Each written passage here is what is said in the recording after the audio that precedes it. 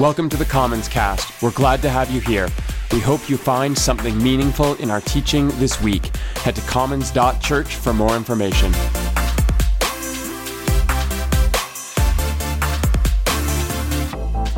We are working our way through the back half of the Gospel of John this year.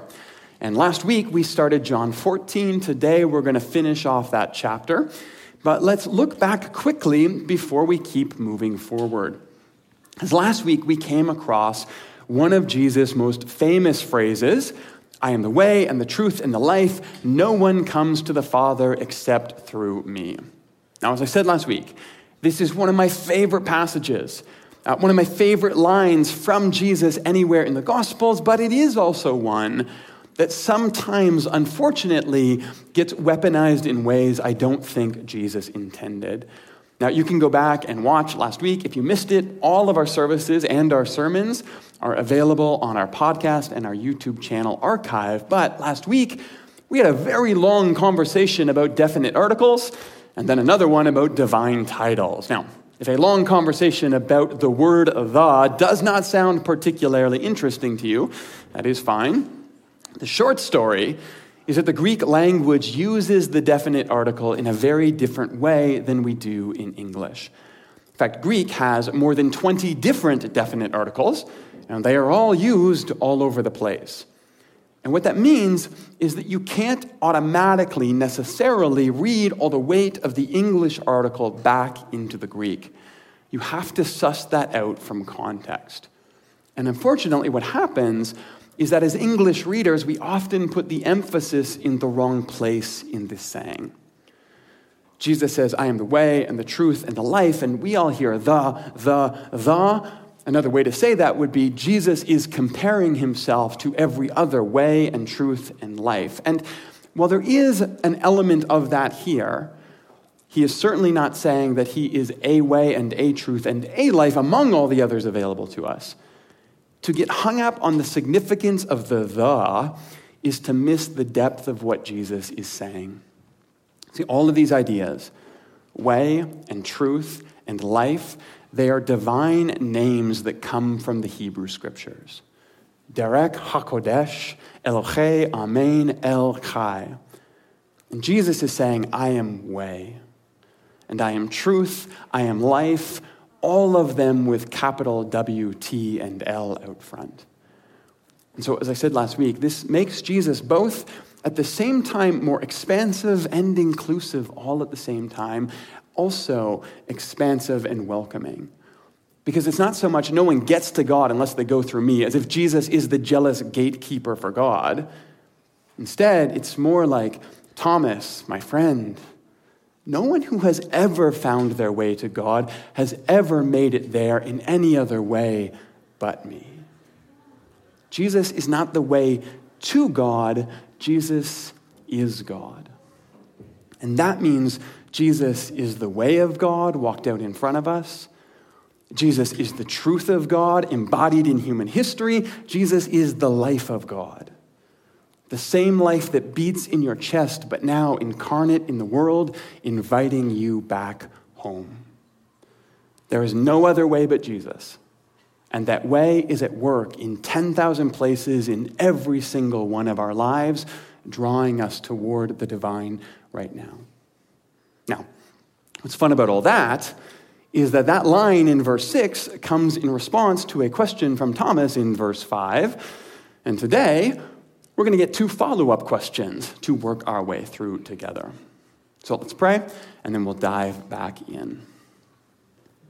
God, who has become a way for us, might we notice you today, surrounding us, guiding us, gently inviting us first to discover and then to walk in the way. Would you slowly and carefully and consistently shape and then reshape our hearts, so that we might come to see you less as a means to an end and more as a path that we can trust ourselves to. Might your way become ours, even when the path seems obscured. Would your truth become ours, particularly when we lose sight of what grounds us? Would your life that animates and sustains us even now course freely through us, and then out to a world that desperately needs fresh breath to fill dusty lungs. We trust you. And therefore, we trust ourselves to the self-giving way of Jesus this Lenten season, knowing that in our failures, you stoop to lift us, and in our best moments, you celebrate alongside us. In this, we know that we are truly safe. In the strong name of the risen Christ, we pray. Amen. Just at the back, I'm getting a bit of an echo if we can kind of clean that up. I appreciate it. Thanks, guys. Today, we are in the second half of John 14. And we get two follow-up questions to the one that started it all at the start of the chapter. If you recall, Jesus says, "You know the way to where I'm going." And Thomas replies, "Actually, no, we don't know what you're talking about, and we have no idea what the way is." And Jesus says, "I am the way." Now, to be fair, we spent an entire week talking about the nuance of this statement, so I'm going to give the disciples here a bit of a pass for not getting it right away. We are going to find two more disciples today struggling to make sense of Jesus' words. And so we need to talk about knowing God and discerning love and good works and then good asks. But we might as well jump in and read a bit. If you remember, last week, Jesus ended with verse 7 saying this, "If you really know me, you will know my Father as well. From now on, you do know him and have seen him." But Philip, not wanting to be outdone by Thomas, jumps in and says, "Lord, show us the Father, and that will be enough for us." Now, look, I really do not want to pick on the disciples here. They are reacting in real time. I got to spend years in seminary preparing my responses to Jesus, but I don't know if you remember the moment in the show The Simpsons when Lisa says, "It is better to remain silent and be thought a fool than to open your mouth and remove all doubt." And then the camera jumps to Homer's head, and he thinks, "What does that mean? I better say something quick," and he blurts out, "Takes one to know one." That's kind of what it seems like is going on here. Jesus says, "Guys, if you've seen me, you've seen the Father." And Philip responds, "That's cool and all, but can you just show us the big guy?" And all jokes aside, this is where it does start to feel at least a little bit like Jesus is right on the verge of getting annoyed here. Because he responds, "Do you know me, Philip? Even after I have been among you for such a long time, anyone who has seen me has seen the Father. How can you possibly ask, 'Show us the Father'? Don't you believe that I am in the Father and the Father is in me? The words I say to you, I do not speak on my own authority. Rather, it is the Father living in me who is doing this work." Now, we're going to keep going here in a little bit. We'll make our way toward the end of the chapter, but there are a few things here already that I think are worth talking about. And the first thing that jumps out at me from this passage is something that is going to be very familiar to us at Commons. It's Jesus' affirmation that he is the lens through which we come to understand God. Intellectually honest, spiritually passionate, Jesus at the center. We say that all the time. Those are our guiding values here at Commons.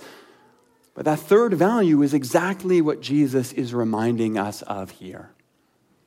Jesus is not just the center of our worship. Jesus is the center of our hermeneutic.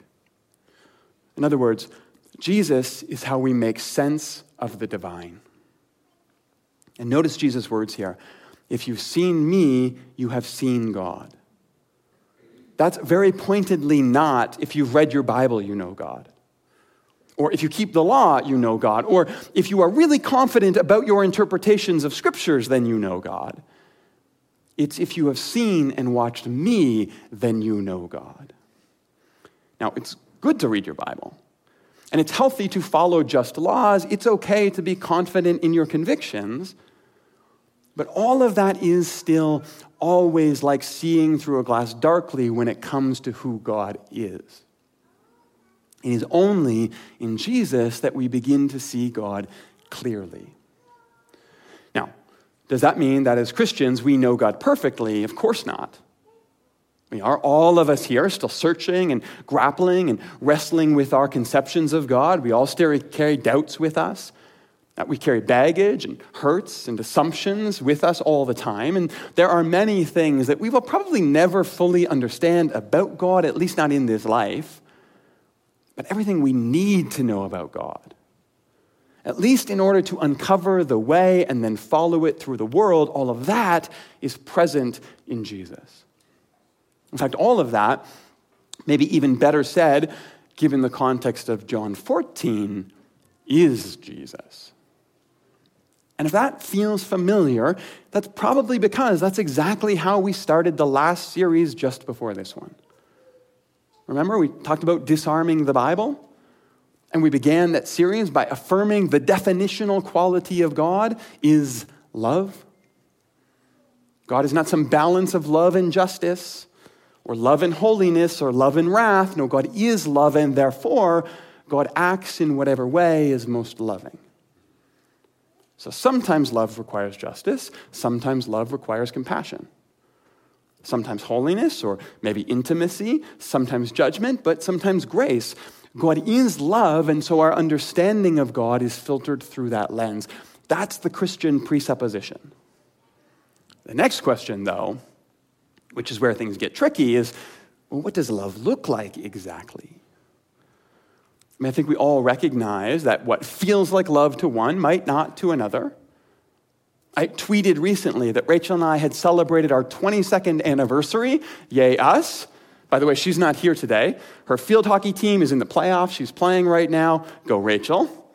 But absolutely, there have been moments and months, maybe even years, okay, maybe not years, but there have certainly been times when Rachel and I have not seen eye to eye on love. And that is within a committed relationship that has survived, sometimes even thrived through 22 years. So even if we all agree God is love, all of us still struggle to consistently name love for ourselves in the world. And that is where Jesus waves the flag to say, hey guys, over here. God may be infinite and expansive and too large to make sense of at times. There will always be some mystery to the divine. But what you need to know about God, what divine love looks like embodied in the human story, I am that way, follow me. In fact, if you've seen me, if you've watched me, if you have observed how I move through the world with grace and peace, then you have seen the very heart of God that sits beneath and then becomes the lens through which we make sense of this long, messy journey that we call faith. And this, by the way, is not unique to John 14. It's fundamental to the entire structure of the Gospel of John. We did a series about a year ago called The Old Songs, and in that series we looked at some of the hymns that are embedded throughout the New Testament. One of those was the prologue of John, a section I mentioned very briefly last week. I'll do the same here again. You can check out the sermon in the archive if you want to dig deeper, but John opens this very gospel with this line. In the beginning was the Word, and the Word was with God, and the Word was God. Now, there's a lot going on there. There are echoes of Genesis and creation. There are appeals to Greek philosophy, but ultimately, John is rooting the presence of Jesus in the world in the divine creative urge. Everything that God has ever wanted to say through creation and history and scripture and spirit, all of that now reaches a climax in Jesus. The Word of God, which helps us to make sense of all of the words about God that we have. That's the claim that Jesus is reiterating here. Now, that's pretty bold, even for Jesus, but he's not done yet here, not even close. So let's pick up with him where we left off in verse 11. And remember, he's still talking to Philip here. Believe me when I say that I'm in the Father, and that the Father is in me, or at least believe on the evidence of the works themselves. Very truly, I tell you, whoever believes in me will do the works that I have done, and they will do even greater things than these, because I am going to the Father. Okay, notice here that Jesus brings us all the way back now to where we started this series with Bobby in chapter 13. Jesus is going away. And I love this section. I love what we talked about last week. I love where Jesus is going to take us now. But notice this, it's okay to be sad. Jesus is going away. That's what Lent is about. And here in the book of Glory, Jesus is teaching and he is guiding and he's opening the eyes of his friends to understand truth in new and more beautiful ways. All of that is wonderful, but none of it involves avoiding the hard parts of the story. Jesus is going away. And in fact, Jesus keeps bringing them back, keeps bringing us back to those parts, not because we want to live there forever, but because properly acknowledging the sad parts of our story is what helps us move through them and past them and eventually on to the resurrection that's waiting for us on the other side. It's okay to be honest about wherever you are today. You don't need to find a smile all the time. Sometimes things are just sad. And sometimes it's Jesus who reminds you of that. But look at what he actually says to Philip here. Believe me when I say I am in the Father, or at least believe on the evidence of the works themselves. Anyone who believes in me will do what I've been doing, and they will do it in even greater measure than me. What is he talking about here? Is this all just about miracles? Remember, first half of the book of John is sometimes called the book of signs, and there are 7 miraculous moments that set us up for the story this year. So it's certainly one possibility, and many make the argument this is about miracles. Although that does leave us with the question of why we don't see anyone who believes doing greater miracles than Jesus. Now, some will say it's because we don't have enough faith, but honestly, that's not what Jesus says here. He doesn't say those exceptional and special people that believe just super hard, they will get to do great things. He says whoever believes. So I'm not sure that's what's going on. And besides, there are multiple moments all throughout the Gospels where Jesus downplays the significance of miracles. Actually tells us they don't do much for our faith anyway. In Matthew 12, he says that only an evil and adulterous generation goes around looking for miracles. In Luke 11, the crowds keep looking for a miracle, and Jesus does not seem impressed by that at all. In this specific gospel, John chapter 4, Jesus scolds a crowd for believing unless they see a miracle. And then later in the gospel, chapter 20, he says, look, it's fine to see miracles, but blessed are those who don't and yet still believe. So it feels a little strange to me to assume that Jesus is now saying to a friend especially, look, if you can't trust me, then just trust the miracles. I don't think that's what he's saying. And here's why. The word here is ergon, and that's a very different word than what the writer of John uses to describe signs and wonders and miracles. For that, he uses the Greek word semeion. Now, semeion has a much wider semantic range. It can mean miracle, but primarily what it means is a signal of something greater, hence that translation sign that John loves so much. Ergon is more straightforward. It's the regular, everyday, normal word that you would use for work and activity and task and occupation. It's whatever you produce at the end of the day. In fact, it is the same word that James will use when he says, what good is it, my brothers and sisters, if someone claims to have faith, but they have no deeds, no works, no ergon, nothing to show for what they believe at the end of the day? Can such faith save? Suppose a neighbor is without clothes and food, and you say to them, go in peace and keep warm and be well fed, but you do nothing to address their needs. What good is that? What's even the point?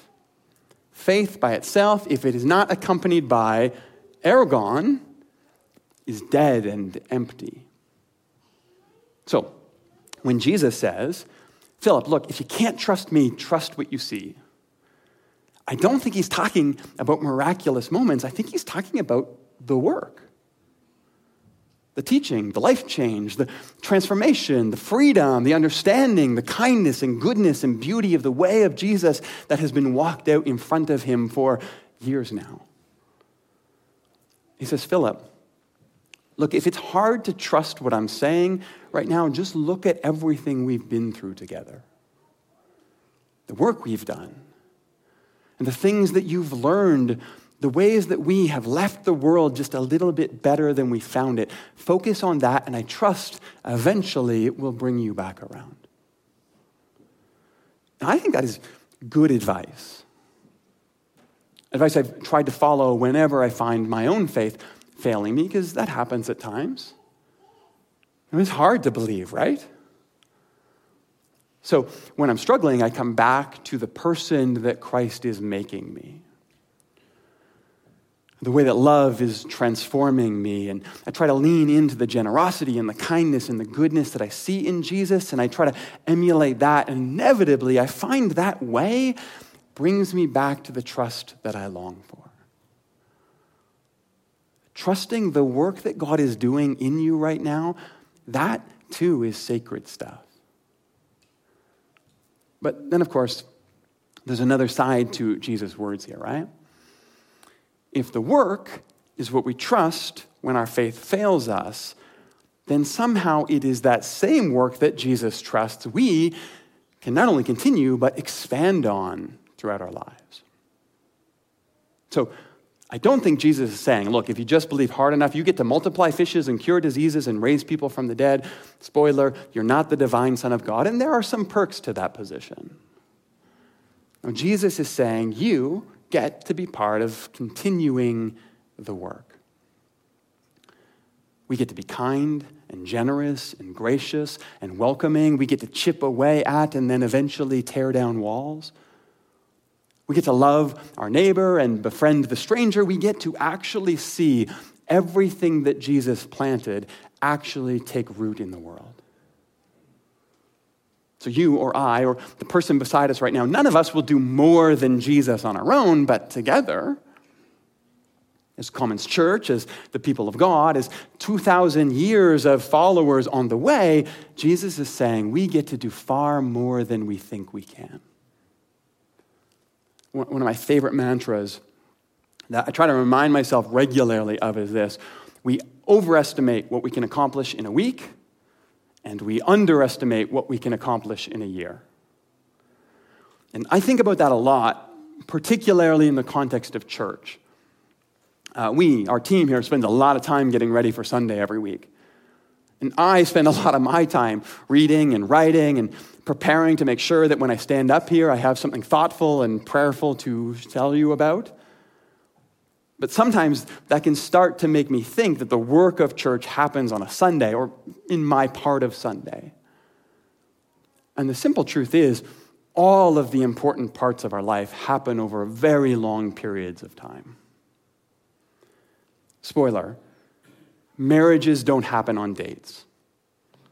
And church doesn't happen in sermons, and Christianity will not come alive for you in miraculous moments.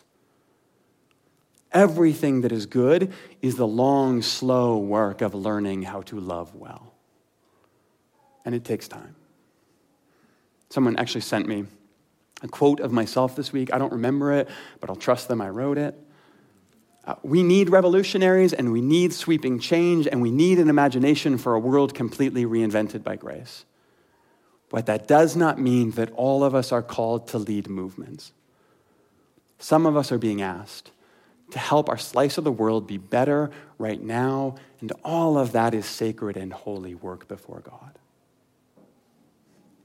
See, that's the work.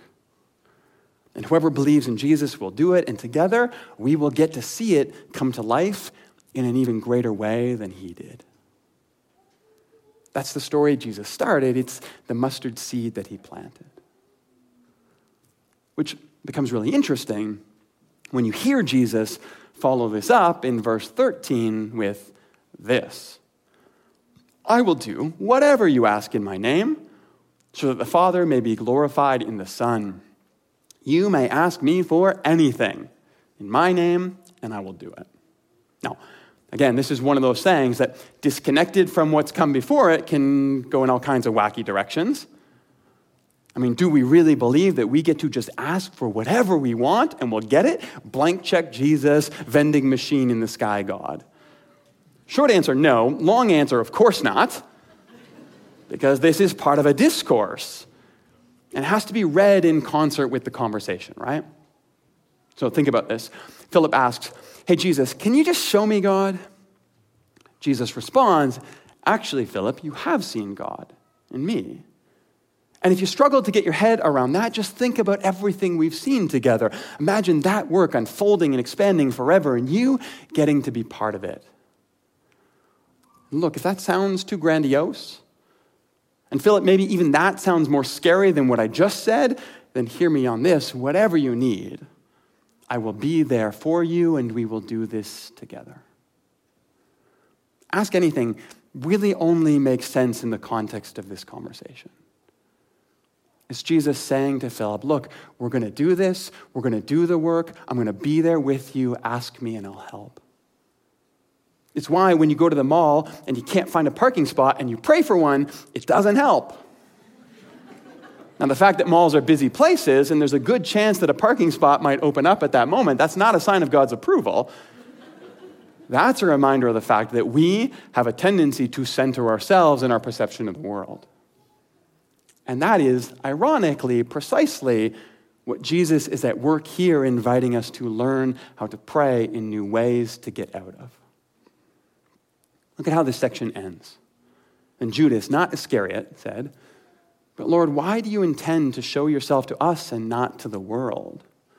And Jesus replied, anyone who loves me will obey my teaching, and the Father will love them, and we will come to them, and we will make our home with them.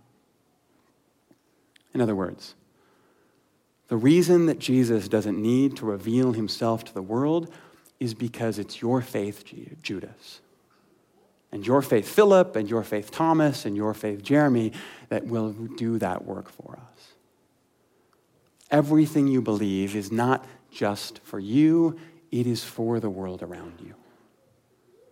And all of the work that Jesus is doing in us and through us right now, it is meant to bring the same divine love that is embodied in the person of the Christ to more and more and more of God's good world.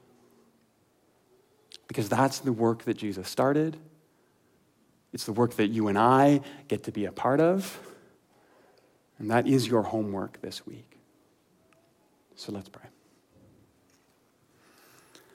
God, who invites us on this journey toward Easter, but who meets us in the middle right now, might we remember who we are, where we are, what we are experiencing right now with you. And if we are sad, help us feel it, so that we can understand and learn from it, so that we can celebrate on the other side properly. If we are joyful right now, overcome by your goodness, help us to allow that to flow through us to those near us. If we are convicted of the work that needs to be done, the ways that we can make our small slice of the world a little bit better today, then would your Spirit enliven us to begin the work that is in front of us. Not the work that's been tasked to anyone else, but to the small ways that we, like a mustard seed, will plant something good with our lives.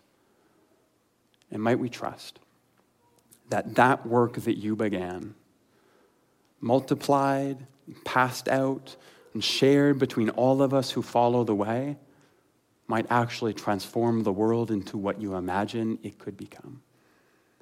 God, may our work be part of your work. May your work heal the world. In the strong name of the risen Christ we pray. Amen.